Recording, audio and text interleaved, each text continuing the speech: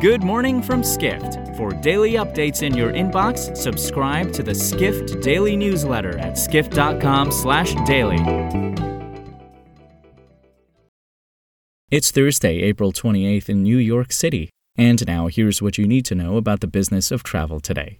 Google has benefited enormously from travel's rebound, with its parent company Alphabet revealing during its first quarter earnings call on Tuesday that the sector has contributed significantly to the growth of Google's advertising business.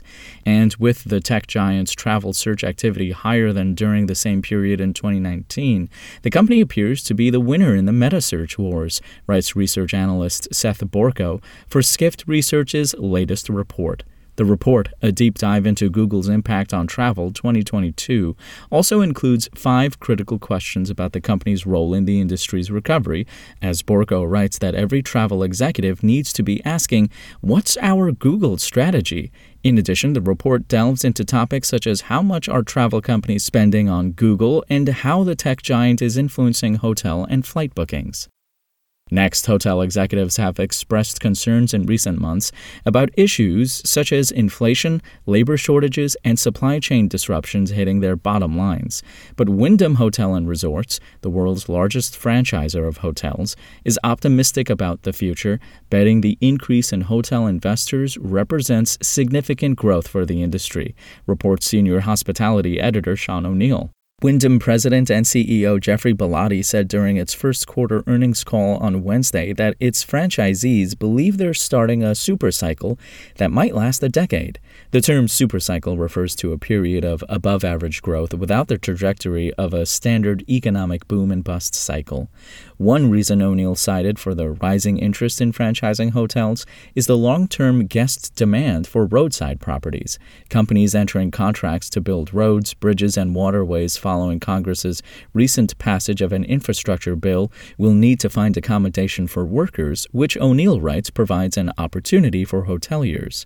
Meanwhile, Wyndham reported a profitable first quarter as it generated $106 million worth of net income, a number 5 times the figure it recorded for the same period in 2019.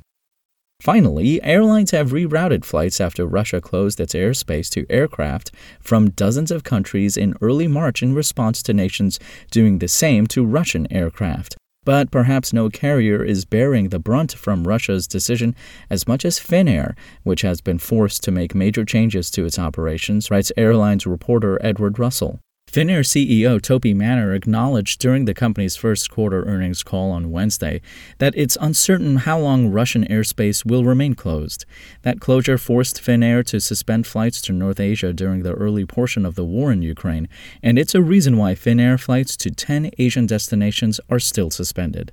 The carrier's overall Asia capacity will also be down 65% in the third quarter, according to airline industry data company Cirium. As Finnair realizes it must shrink in the long term, Russell writes, the airline has already sold 4 A321s, a decision it made because of its lower-than-planned flying levels. For more travel stories and deep dives into the latest trends, head to skift.com. To find these stories and more insight into the business of travel, subscribe to the Skift Daily newsletter at skift.com/daily.